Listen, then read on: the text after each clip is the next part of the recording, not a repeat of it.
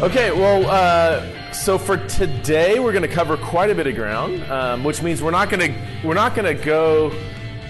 to like linger on every passage in this section of Genesis, but I'm going to try to get through chapters 12 through 36, which I've called patriarchal history, and you could almost say 12 to 50 is patriarchal history, but 12 to 36 is Abraham, Isaac, and Jacob, and then beginning in chapter 37 to 50, the last part of Genesis is focused on what people call the Joseph story, the story about Joseph.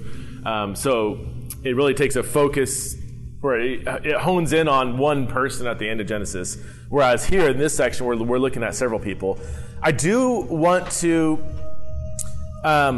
look pretty closely, though, at Genesis 12, 1 to 3, and then we're just going to kind of do a broad overview of the life of Abraham, and then a really quick look at Isaac and Jacob. Because again, I for those who missed the very first class, I want this to be more like a survey of the Old Testament, not looking at just every single passage, every single verse, but I want to get a broad overview. Partly because I want to finish the class before I die, but also I think there's a place for spending 2 years in Genesis, absolutely. But I think there's also a place of kind of giving that broad overview of the Bible, or in this case the Old Testament. So I do want to start picking up the steam a bit. But before I do, I want to look at Genesis 12, 1 to 3. But before I do that, I want to look at Galatians. So if you do have your Bibles, you can go to Galatians. If not, I'm only going to put one verse on here, but I do want to kind of survey a few. Well, I can just kind of survey the whole chapter, really. In Galatians 3:8,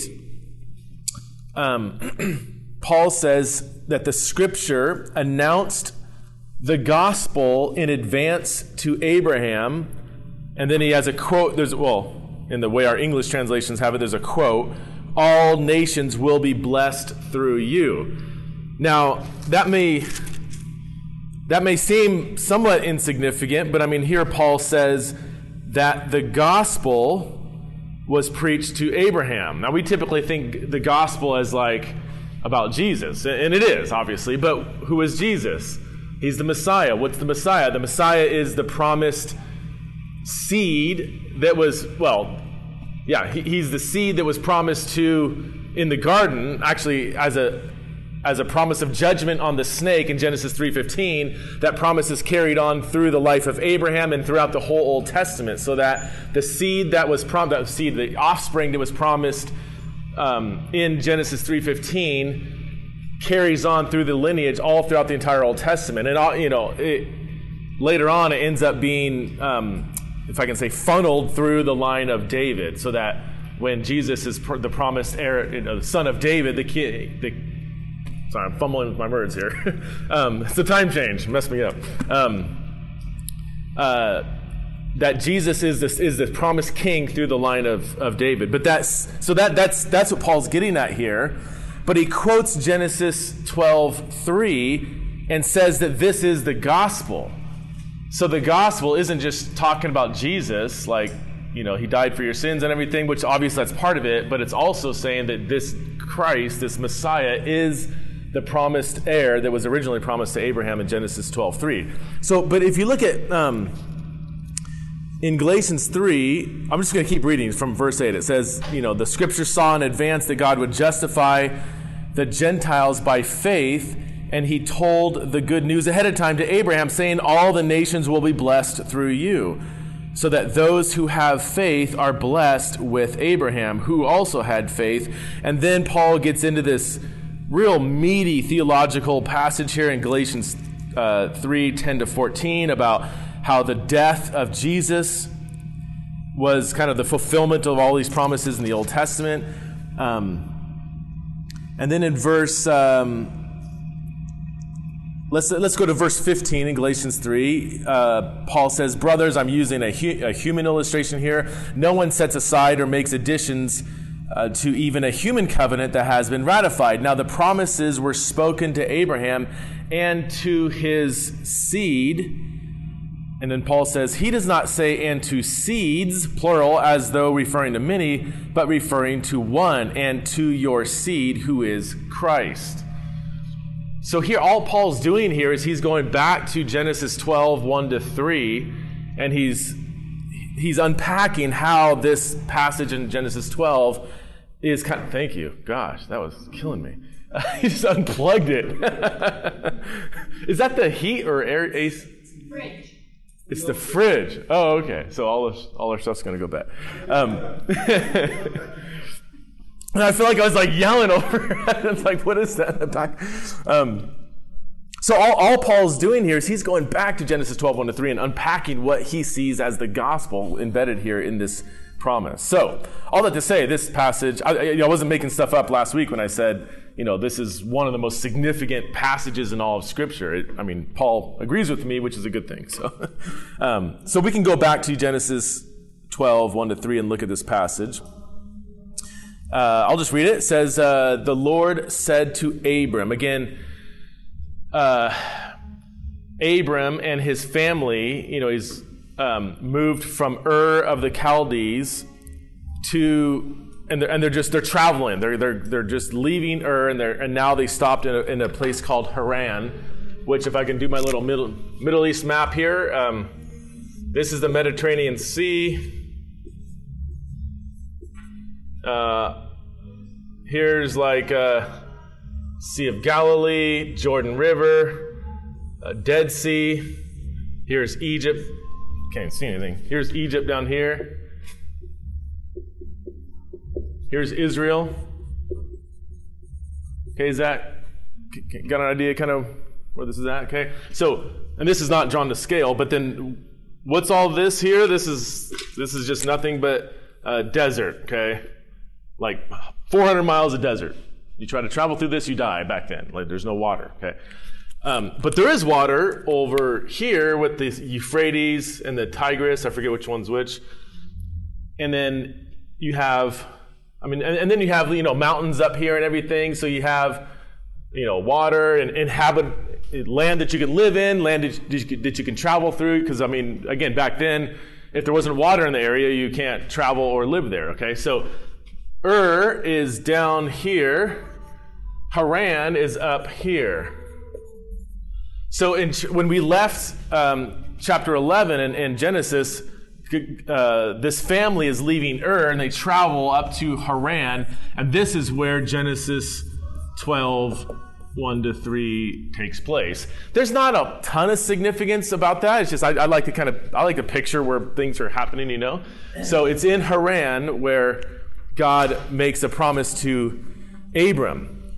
And again, we don't think of Abram as some righteous, God-loving, Yahweh-worshiping person. He is from Ur. They worshipped tons of pagan deities. In fact, their main deity that they worshipped was a moon god named Nana.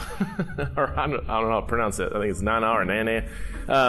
And Nana was filled with all kinds of, horrific practices, and I'm not quite sure about child sacrifice actually to that god, but this is a pagan deity, and this was Abraham's religion. So God breaks into Abram's life while Abram was still a pagan worshiper. And this is the point I made last week, that it's God taking the initiative to enter into Abram's life, not because Abram's an amazing person, but because God is an amazing God. So Yahweh says to Abram, leave your country, your people, and your father's household. Go to the land I will show you. I will make you into a great nation, and I will bless you. I will make your name great, and you will be a blessing. I will bless those who bless you, and whoever curses you, I will curse. And all the peoples of the earth will be blessed through you. And that's that phrase that is quoted in Genesis 3:8, which Paul says is the gospel, that last part. And we'll see why. So there's three main elements here that I want to focus on. You have land, nation, and blessing, okay? And then this kind of comes together here at the tail end here. So Go to the land I will show you. And then later on, a few verses later, God says, I'm going to give you this land. Okay, so the land, this land is part of the promise that God is making to Abram. I will bless you is another part of the promise. Okay, so you have land, blessing, and then nation. I'm going to make you into a great nation. Which means, descendants, right? You're gonna have, and later on, is look up at the sky and see the stars, and you're gonna have as many descendants as there are stars in the sky. Which, not quite, but as we now know, there's, 100 billion galaxies with 100 billion stars. But from his vantage point, there's just a lot of stars up there, and you're gonna have a lot of descendants. But it's this part here which Paul focuses on. I guess I already circled it. I don't need to keep doing it. But all peoples of the earth will be blessed through you. So it's not just the nation that comes from you, Abraham, that's going to be a blessing. Now that's what we know as Israel, right? The descendants of Abraham are what we call Israelites, or the Jews, Jewish people. But all peoples, it's like different kinds of people. Just non-Jews are going to be blessed by you as well.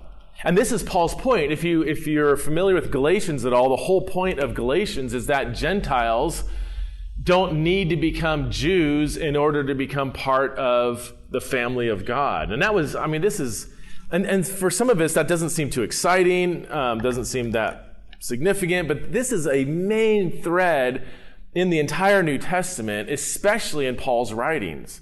Because Paul was called as the apostle to the Gentiles. And part of really, if you read the book of Acts and read Paul's letters, one of the main questions that the early church had to do with the Gentiles coming into the Jewish faith.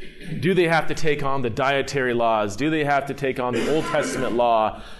Is the new covenant that Jesus is establishing, is it just like the old covenant, or is it different? These are the main questions that were at the forefront of people's minds in the first century. We see in the book of Acts.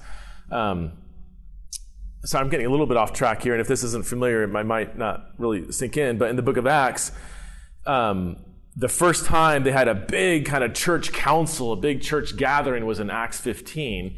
And the whole thing had to do with, what do the Gentiles need to do to become part of this Jewish faith? Do they need to take on these dietary laws and so forth? And they decided no, that the Gentiles don't need to take on, they don't need to stop eating pork. They don't need to even, observe the Sabbath in the same way that the Jews did.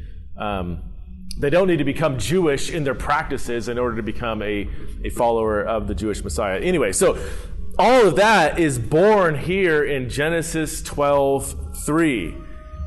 That Abraham, I'm not just going to bless the physical descendants that come from you, what we would call the Jewish people.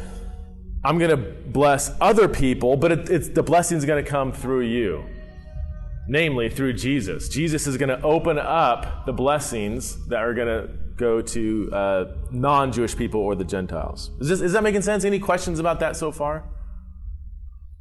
The term blessing is kind of vague, and I think we sometimes we use the term blessing in an ambiguous way, right? When someone sneezes, we say bless you. It's like, what does that mean? What do we just say? I don't even know.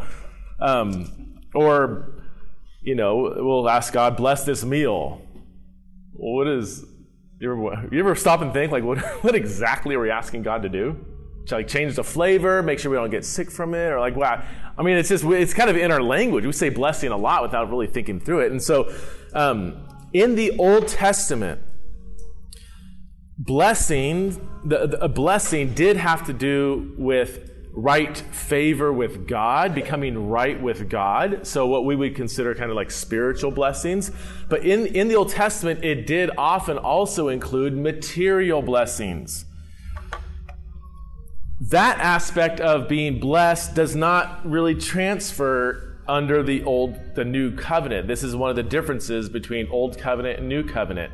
In the Old Covenant, if you had good favor with God, that would often came with health, tons of children, and their children, came with lots of cattle and sheep and goats. Like that was kind of the symbol of wealth back then.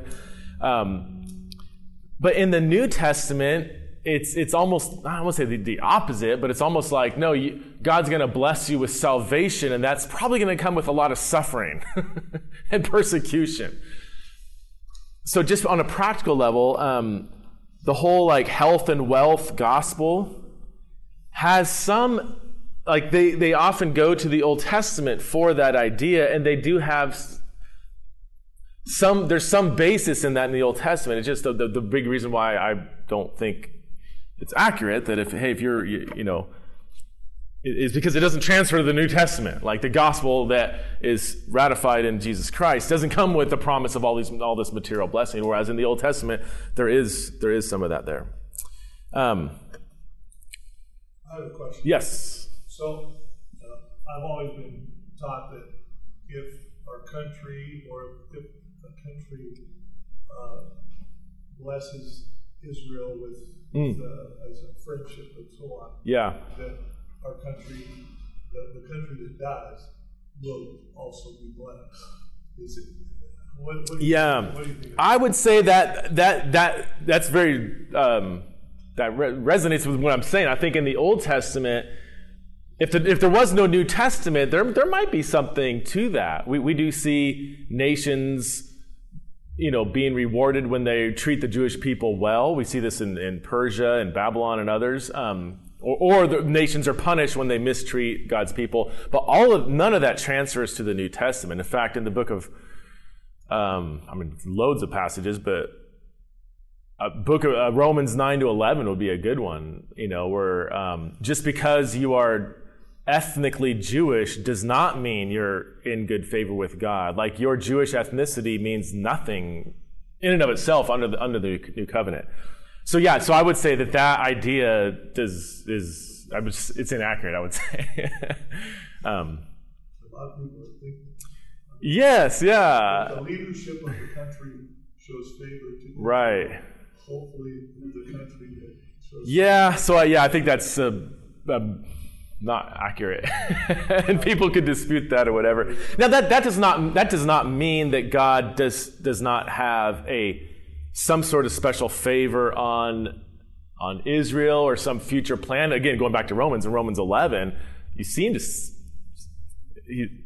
and there's just debates about what's going on there, but it seems to be that God still has some future work he's going to do with the nation of Israel or Jewish people or Israelites, and I think that's valid, but I think it's going beyond that promise to say if a nation blesses that country, then that nation's going to be blessed. I think there's no New Testament evidence for that. Just to look ahead, there's another. You see this promise reiterated all throughout Genesis. This whole Genesis. I'll put in parentheses here. Genesis 12:3 promise that, again, the one that Paul says is the gospel. Through your seed, all the nations of the earth will be blessed. I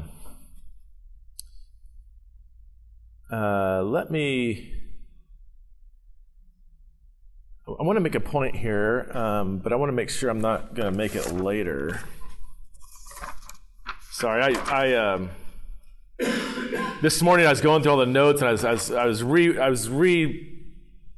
reworking the order in which I was going to talk about things, and then I kept reworking. I'm like, man, I don't know if I made it more confusing than it originally was. So, it's interesting that land, seed, and blessing, and by seed I mean this is the promise of a nation, and so plural nation and the individual seed. I'll just put it in caps here.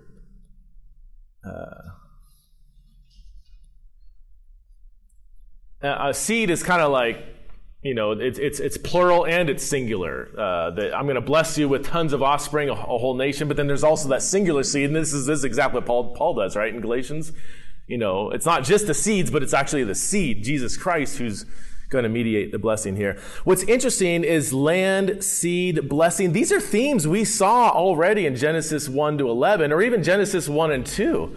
Even things like, God created the plants, seed-bearing plants, and they kind of reproduce on their own and be fruitful and multiply and fill the earth in Genesis 1:28. God blessed each day, and said it was good. And on the sixth day, he said it was very good. Land, you see that's just another term for earth in Genesis 1. That God is creating the land. He's making the land flourish, and he's creating, animals to walk the land and humans to rule over the land. So it's interesting that there's just a connection here that, again, the promises given to Abraham are still intertwined with God's hand and promise on creation as a whole.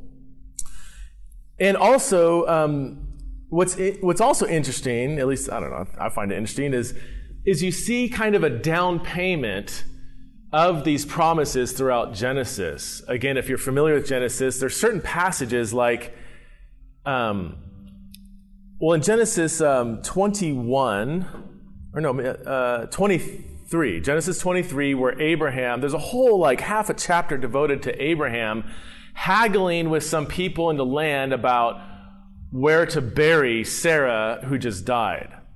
And you're like, why is this passage in the Bible?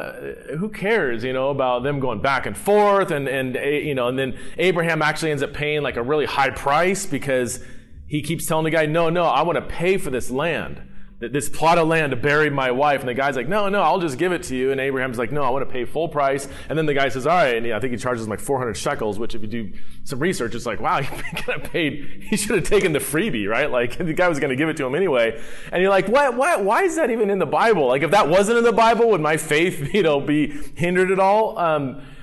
In a sense, yeah, it would, because that's a down payment that God is giving Abraham a piece of the land. He is the rightful owner of that plot of land where he's going to bury Sarah. There's another passage in Genesis 21 where he's haggling over a well. And they go back and forth on who dug this well, and I dug it. Okay, well, it's my well then. And again, if you do a little research, whoever owns the well owns the land around that area. So even things like the well and burying Sarah and having this tomb wherever that he owns, these are small glimpses that God is starting to fulfill this promise to give Abraham the land, that he's going to be rightful owner of the land. What about blessing all peoples of the earth will be blessed through a descendant of Abraham? There's a big, huge incident later in Genesis where we see this happening. Does anybody want to guess what I'm thinking of? That's always scary. A descendant of Abraham mediating, and I'll just say, physical blessing to people who are not Israelites.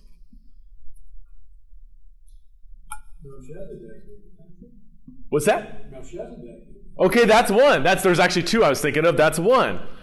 Melchizedek is not an Israelite, and he is blessed with a tenth of Abraham's wealth, where we get the whole idea of tithing from, a tenth.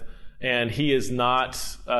He's not an Israelite. He's an example of, and we'll come back to Melchizedek. He's an example of the nations being blessed by a seed of in this case, by Abraham himself. The big one I was thinking of is Joseph going down to Egypt. And there's all kinds of, crazy circumstances that bring Joseph to Egypt. But remember, there was a massive famine in the land, and then it's through Joseph's wisdom, God's wisdom through Joseph, that he ends up telling people, store up for 7 years because there's going to be a famine in 7 years, and there's a huge famine, and all the tons of nations come down to Egypt to buy grain and get food, and they are blessed by, ultimately through the seed of Abraham, through Joseph. So we see glimpses of this promise being fulfilled. God keeps giving down payments. I'm going to come through. I'm going to come through. Even, there's that one chapter in 36 where I think it's 36 where Jacob has all these kids through 4 different women, and it's like there's a lot of intimacy going on in that chapter. It's just like boom, boom, he's just popping all these kids everywhere. No, obviously the chapter is just summarizing it. I mean, but that all right there, 12 kids, and then they're going to have kids, and they're going to have kids is a example of the nation coming into being. Not that it matters a whole lot, but I have in your notes where I got the date of Abraham's life. And in case you're a numbers person, I don't know, some people love like timelines and numbers. I'm kind of like that. I don't know, I love staring at timelines and seeing how everything works out. But and we don't need to look at it, but 1 Kings 6:1, that one verse is probably the most significant reason why we can even come up with all these dates in the Old Testament. That verse talks about precisely when Solomon started building the temple, and it says it was, I think, 480 years after the Israelites came out of Egypt. So then we can go back there, and then we can find other verses that kind of keep going back and back and back, which actually gives us a pretty precise date for the birth of Abraham. Now, again, there's might be some disputes about certain dates, but I think the best date for the birth of Abraham would be 2166, which is why I like to just give a round number and just say, when you think of Abraham, just think 2000 BC.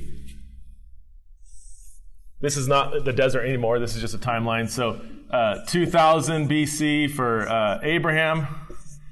And then Moses is going to be another 500 years, okay, just to give you an idea. And then David. I'll just kind of get your mind around where these figures are at. Let's talk about, any thoughts, questions about kind of the setting here? Oh, this is what I was going to, I do have it on here actually. That you see partial fulfillments of God's promise, especially at the end, that the nations are being blessed through a seed and offspring of Abraham. So God's promise is made in Genesis 12, but in the Old Testament time, when people made a promise, they would always go through some kind of covenant ceremony. People didn't just verbally make promise. I mean, they did that, but I mean, it didn't really mean much until they went through a covenant ceremony. And this is what we see in Genesis 15, which is, it's a really bizarre chapter from our vantage point because we don't have covenant ceremonies, or at least not like they did back then. And I'll just summarize it. Well, shoot, I'm skipping over some stuff here.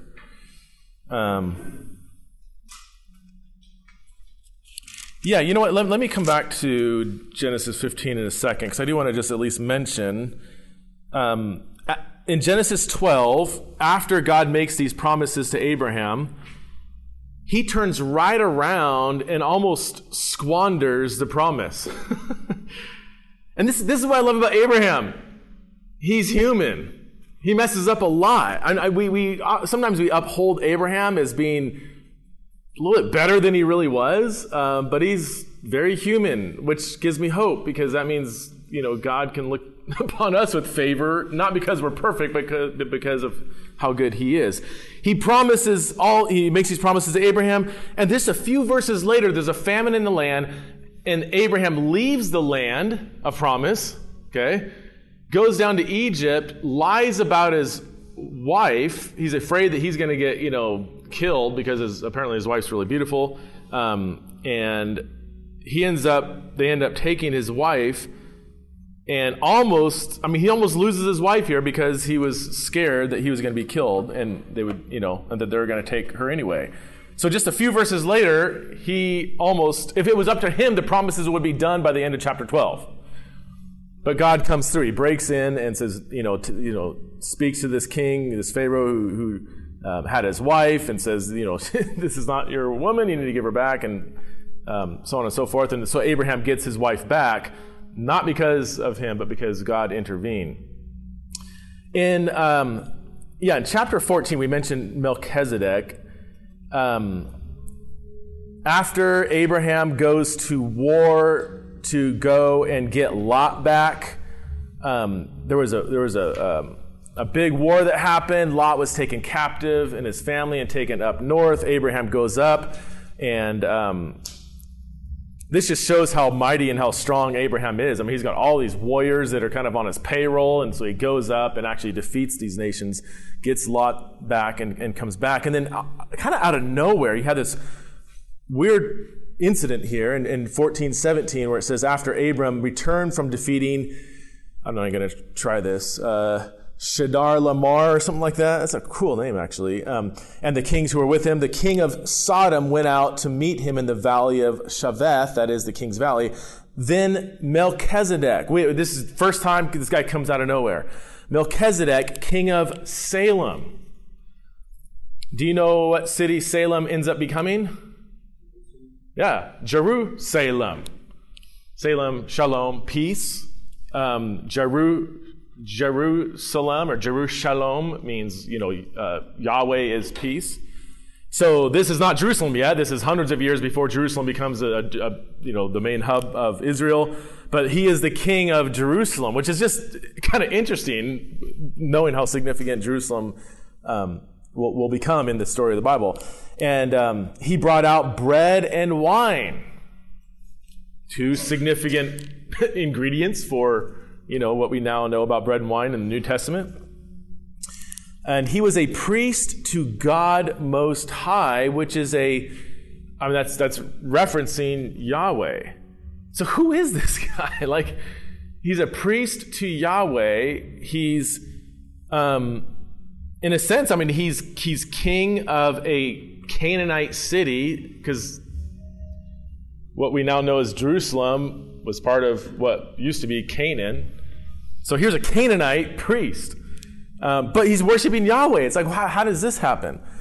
And he blessed him and said, Abram is blessed by God Most High, creator of heaven and earth, and I give praise to God Most High, who has handed over your enemies to you. Remember, I will curse those who curse you. And Abram gave him 1/10 of everything.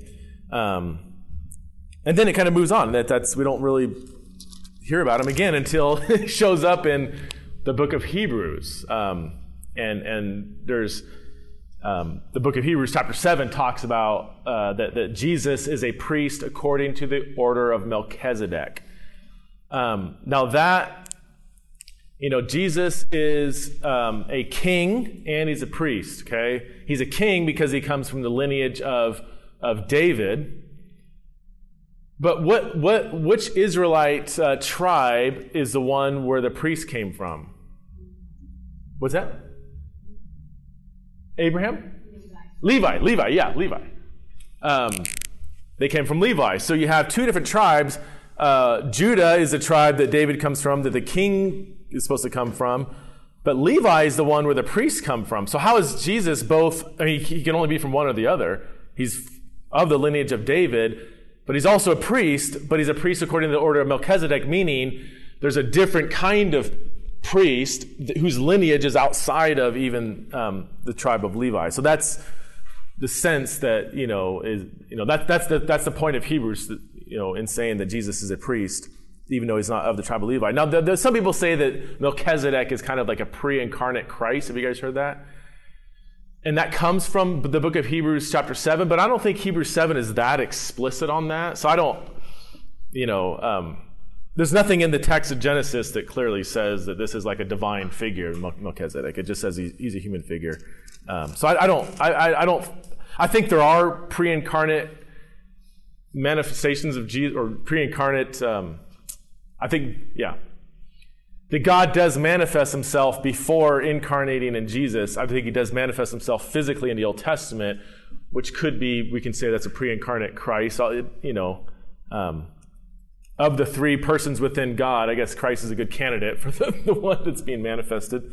But I don't think Melchizedek is clearly a pre-incarnate Christ. Have you guys heard that, or do you have any thoughts on that? No? Am I going too fast? Does this go okay? Okay. I know I'm covering a lot. All right, let's come back to Genesis 15, this covenant. And in the Old Testament, or not just the Old Testament, but just in the Old Testament era, there's two different kinds of covenants. One would be an unconditional covenant. One would be a conditional covenant. An unconditional or a conditional covenant is, like an if-then. If you do this, then I will do this for you. And you have in the Mosaic covenant, the covenant that God's going to make with Israel 500 years later from now, you have a lot of if-thens, like in Deuteronomy. If you do this, then I will bless you. If you obey me, then I will do this for you.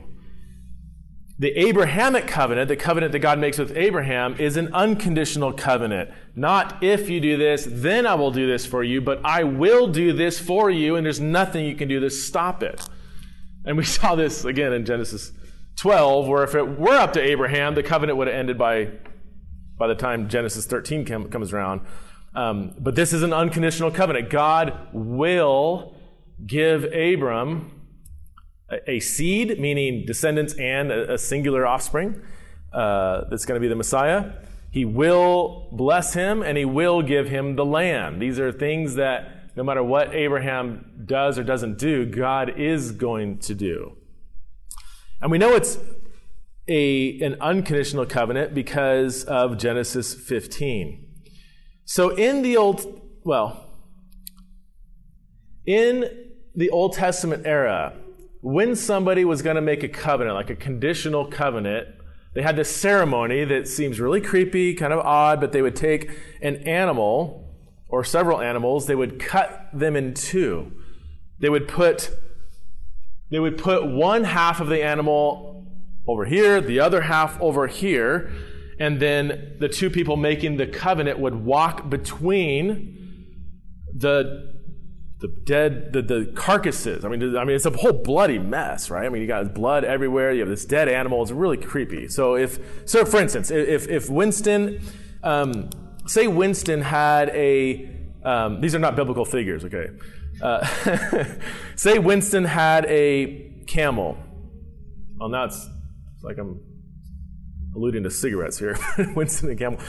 Winston, we'll just go with it. Well, Winston had a camel, and Wayne had a beautiful daughter, okay? And Winston is like, hey, I'm going to give you, I want to marry your daughter, and I'm going to give you the camel in return. And this isn't too far outside what actually used to happen back in these days. So Winston's going to give the camel, Wayne's going to give his daughter, and Wayne's like, well, my daughter's a little too young. She's only 11 right now. I'm going to wait 2 years until you can marry her, because it married women really young back then. But I need to make sure you're going to keep your word. I'm going to give you my camel now, and I'll wait for 2 years, but I want to make sure if I do this for you, then you will do this for me. Okay? We both need to keep our half of the bargain. So what would happen is the two would walk between the blood. See if this works. Took me a long time to do this. I hope you appreciate it. They would both walk between the animals. Winston keeps his conditions and Wayne keeps his conditions.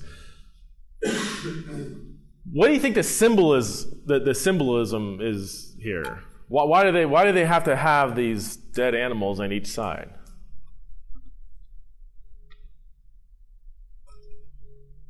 It's a very vibrant and sober reminder that if you fail to keep your half of the bargain, you will become like these dead animals. It's screaming out like this will happen to you if you don't keep your half of the bargain. And I even added in your notes a few different A&E stands for Ancient Near East. So here's some ancient Near East, like that time period, examples of people doing this very thing. And these come from different sources here. I don't even know what this is. Alalak. I got this from another book that was referencing some source outside the Bible. The Hittite treaty there, the second one.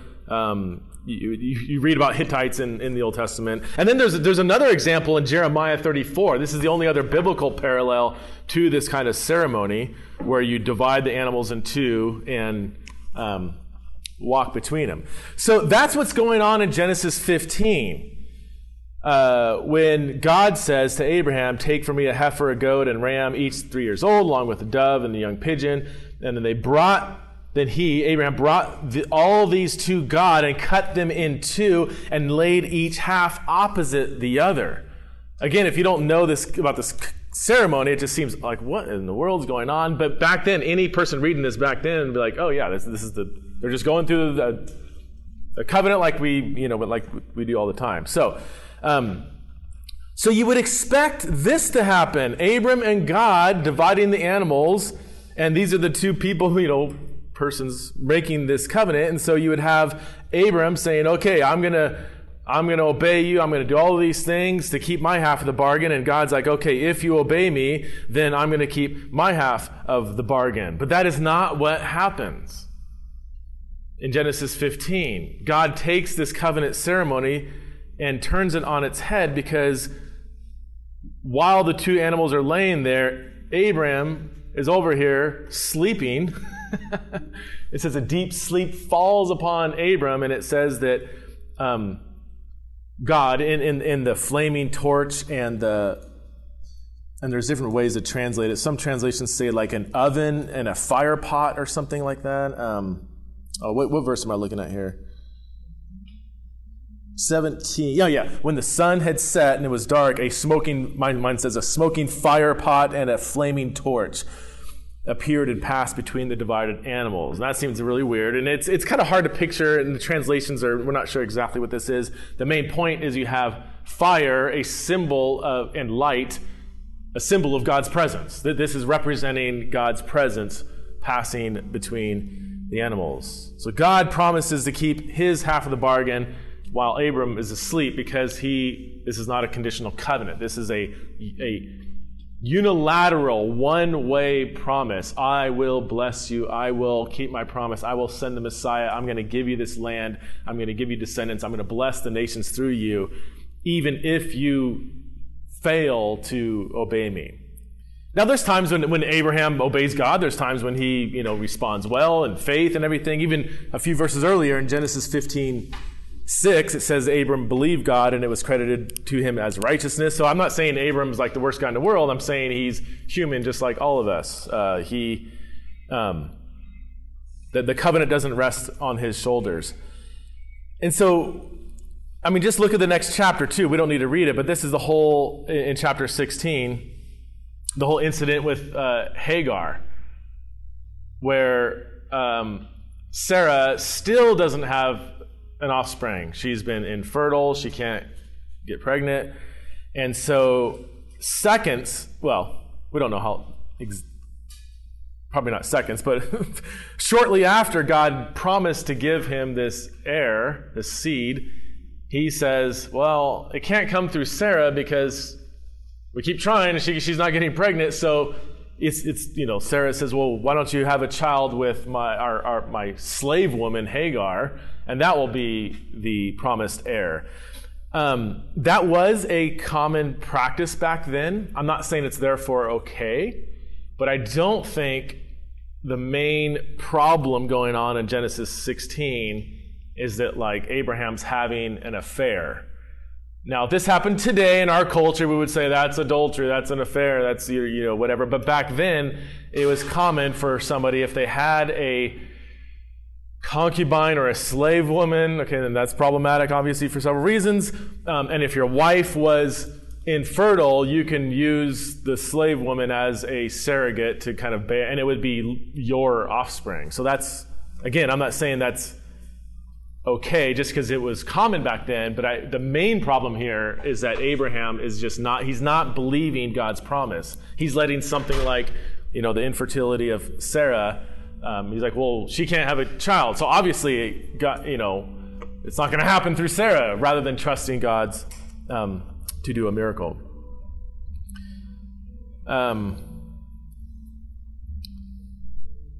So all of this is connected to Genesis 3:15.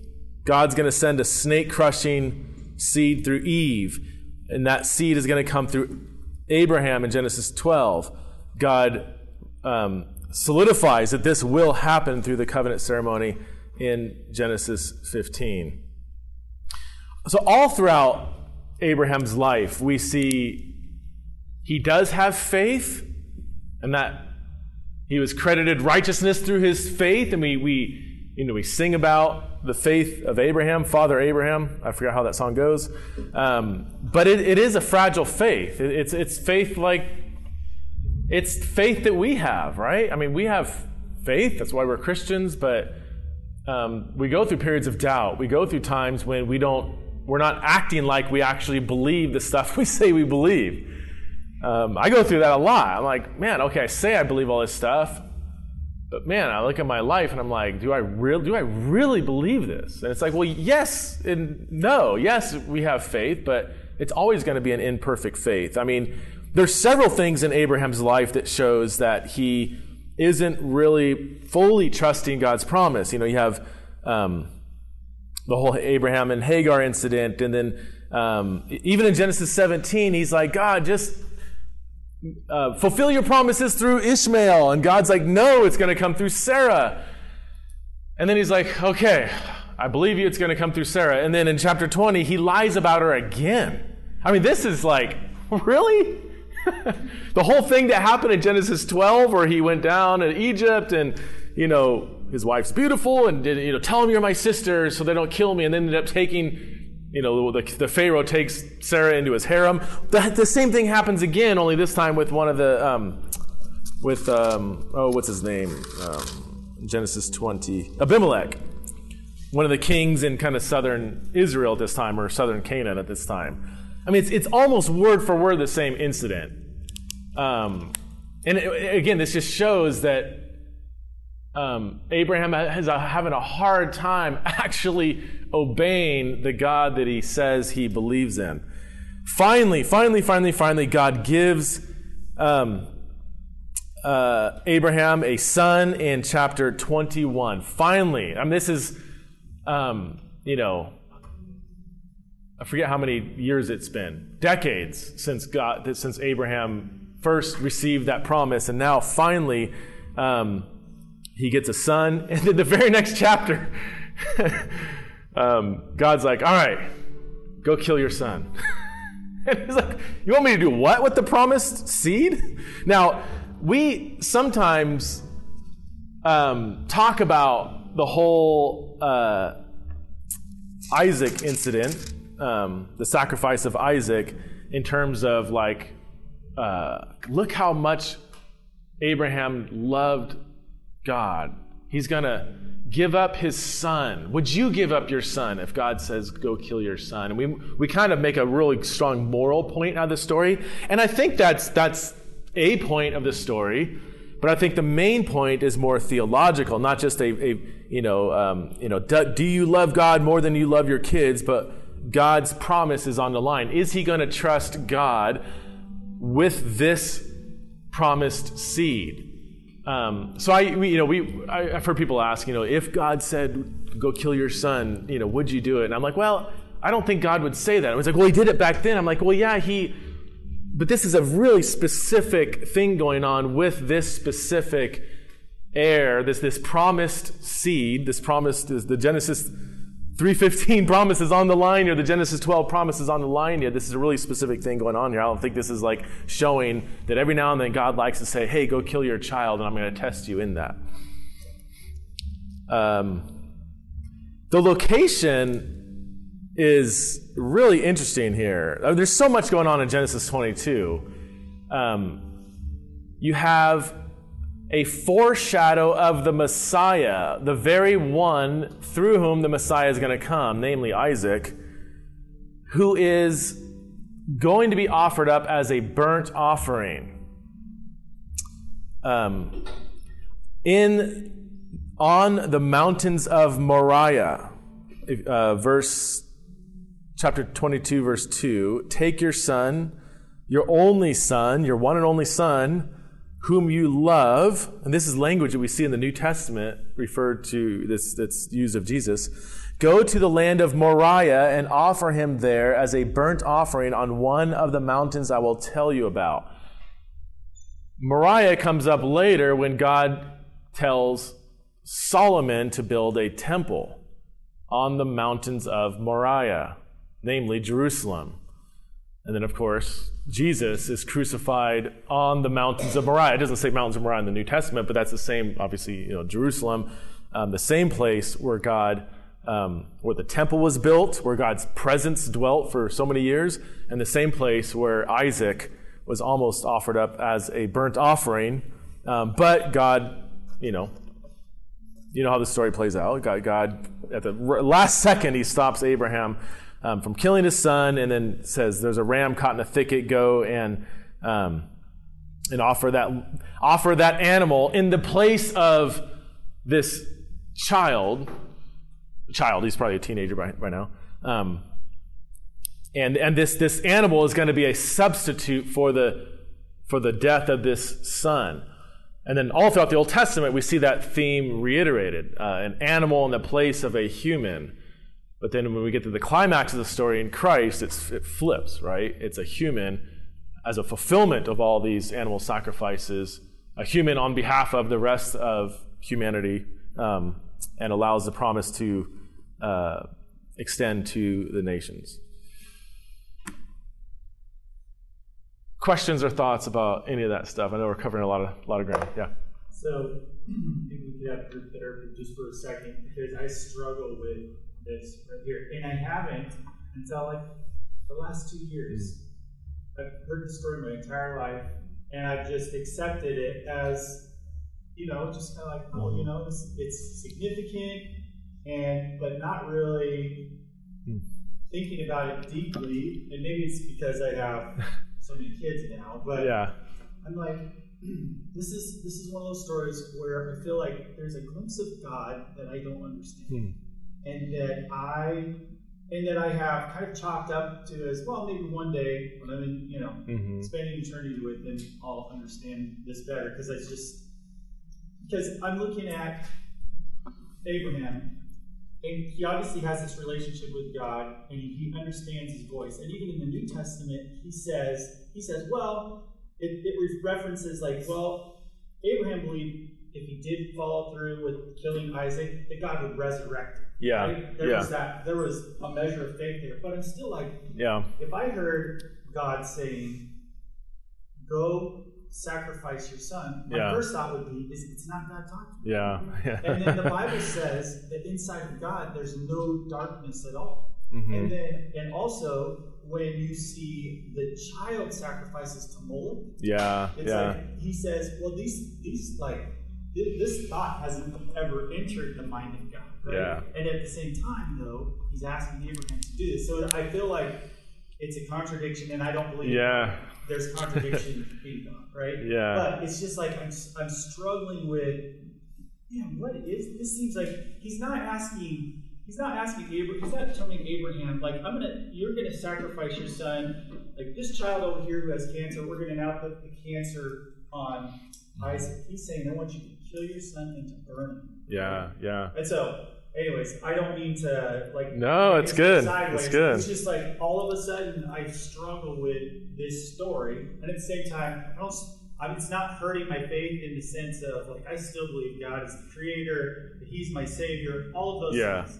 It's just like, wow, this is a trip. Did you have a thought on that, or? Well, this is just I made this entirely by myself, trying to go through this once in a long time. But so child sacrifice is something that was common at one time. Yeah. In the pagan world, maybe where Abraham was, and maybe part of this is God saying, "We don't do this anymore. We're done. I've got other ways to help you." And entering. Just for the audio, so. If you all out there in the podcast world didn't hear the question, so we're struggling with just the ethics of this whole incident. And then you were saying, maybe God's entering into this familiar practice, child sacrifice, and kind of meeting it where it's at, but then saying we're not going to, that the fact that he didn't go through with this, he's kind of showing that he doesn't want to do this. And that I think, first of all, I resonate with both of what you guys said. I've struggled with this for years, especially in the kind of more like if we just view it for the moral lens, like when people say, well, if God told you to do this, what would you do? And I say, I wouldn't do it. I'm with you. I'm like, I would think that I'm hearing God wouldn't command that, but he did here. I'm like, well, yes, but I think there are things that God says and does that are part of the storyline of Scripture. That doesn't mean that's how. It's essential for that moment in the story, but isn't how God continues to act.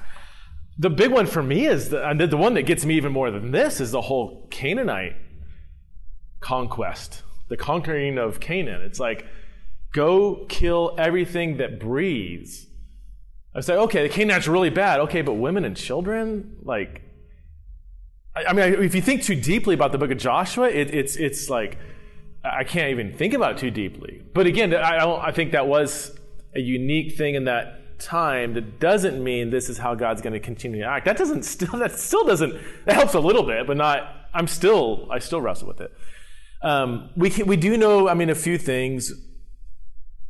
I think we can assume that God wouldn't have he wouldn't have let Abraham go through with this. So he knew, and this is an assumption, but the way the story plays out, God would not have let Abraham do this. But Abraham was still going to go through with it. But again, in a sense, there is an element of faith here that he's going to do something that he's like, I cannot believe God is asking me to do this, but I'm going to still obey even though I don't understand. But then he does say, we're going to go worship to his servant that was with him, and we're going to return. Like he says, we're going to go worship, and we are going to return. Yeah, okay. Yeah. Who wants to go first between you two? Also, when Isaac asked him, he said, God will provide. Right. Yeah. He, hey, Dad, we're going to go sacrifice an animal. Where's the animal? God will provide. So, but he's about to. It's almost like I just wonder if he's like, I know this isn't going to go through. I know this knife is not. He's not going to. Maybe it's the blade's going to fall out. He cannot die, or maybe God's going to resurrect him or something. Isaac cannot stay dead. I think is what's going on in Abraham's mind. Yeah. I've always looked at this maybe in a little bit less dramatic fashion. I think God was testing Abraham to see how much he would obey him. Yeah. Okay? But when he saw he was going to go through with it, yeah. But he's dealing with a man who has never done everything the way he wanted him to. And this was a major test for, to carry on from that point. And I have always thought that was the thing that, and I've even heard it. When I took Old Testament in college, I even heard my professor kind of bring that up. Yeah, and that's, I think that comes from James, James 2. Abraham, our father, he was justified, and this raises a whole other question about faith and works, but he was justified by works when he offered Isaac his son on the altar. I'm just kind of skimming this here real quick. So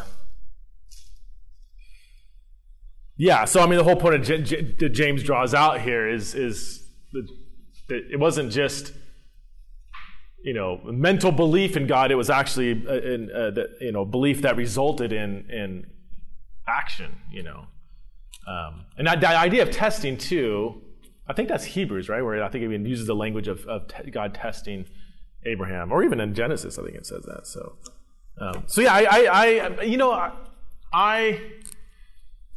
I think it's okay for some things in the Bible, even though we're trying to kind of get our arms around this and like make sense of it, I think it's okay for there still to be that lingering, like, ooh, I still have lingering questions and even like difficulty with this. It's okay. With the whole the Joshua story, I will always have that. Okay, I believe the Bible, and I can kind of see, okay, why God did this then and everything, but I'm still not 100% comfortable with it in my humanity, and I still trust that, there's a mystery in God that we won't fully either understand or be comfortable with. Does that help at all? I mean, not help. I'm just kind of agreeing with you, John. I mean, yeah. No, it's yeah. No, it's good. Yeah. Well, let me close in prayer because we're 10:25, and we'll come back next week and finish up the life of Abraham, then Isaac, Jacob. Probably finish the rest of Genesis next week. God, we thank you for loving us, Lord, you gave us your word, and so often it's such a blessing and challenge to us, and sometimes it is. There are things that we don't understand or just don't seem to sit right, and we just want to acknowledge that, Lord, and we just ask that you would strengthen our faith, and not that we have to be, so okay and just with everything that is said in your word, but we do want to trust you in the middle of that and obey you as Abraham did, and in whatever aspects of our individual lives are going on where we have tests and trials and challenges to our faith. I pray that you would strengthen our faith so that we can honor you, Lord. In Christ's name, amen.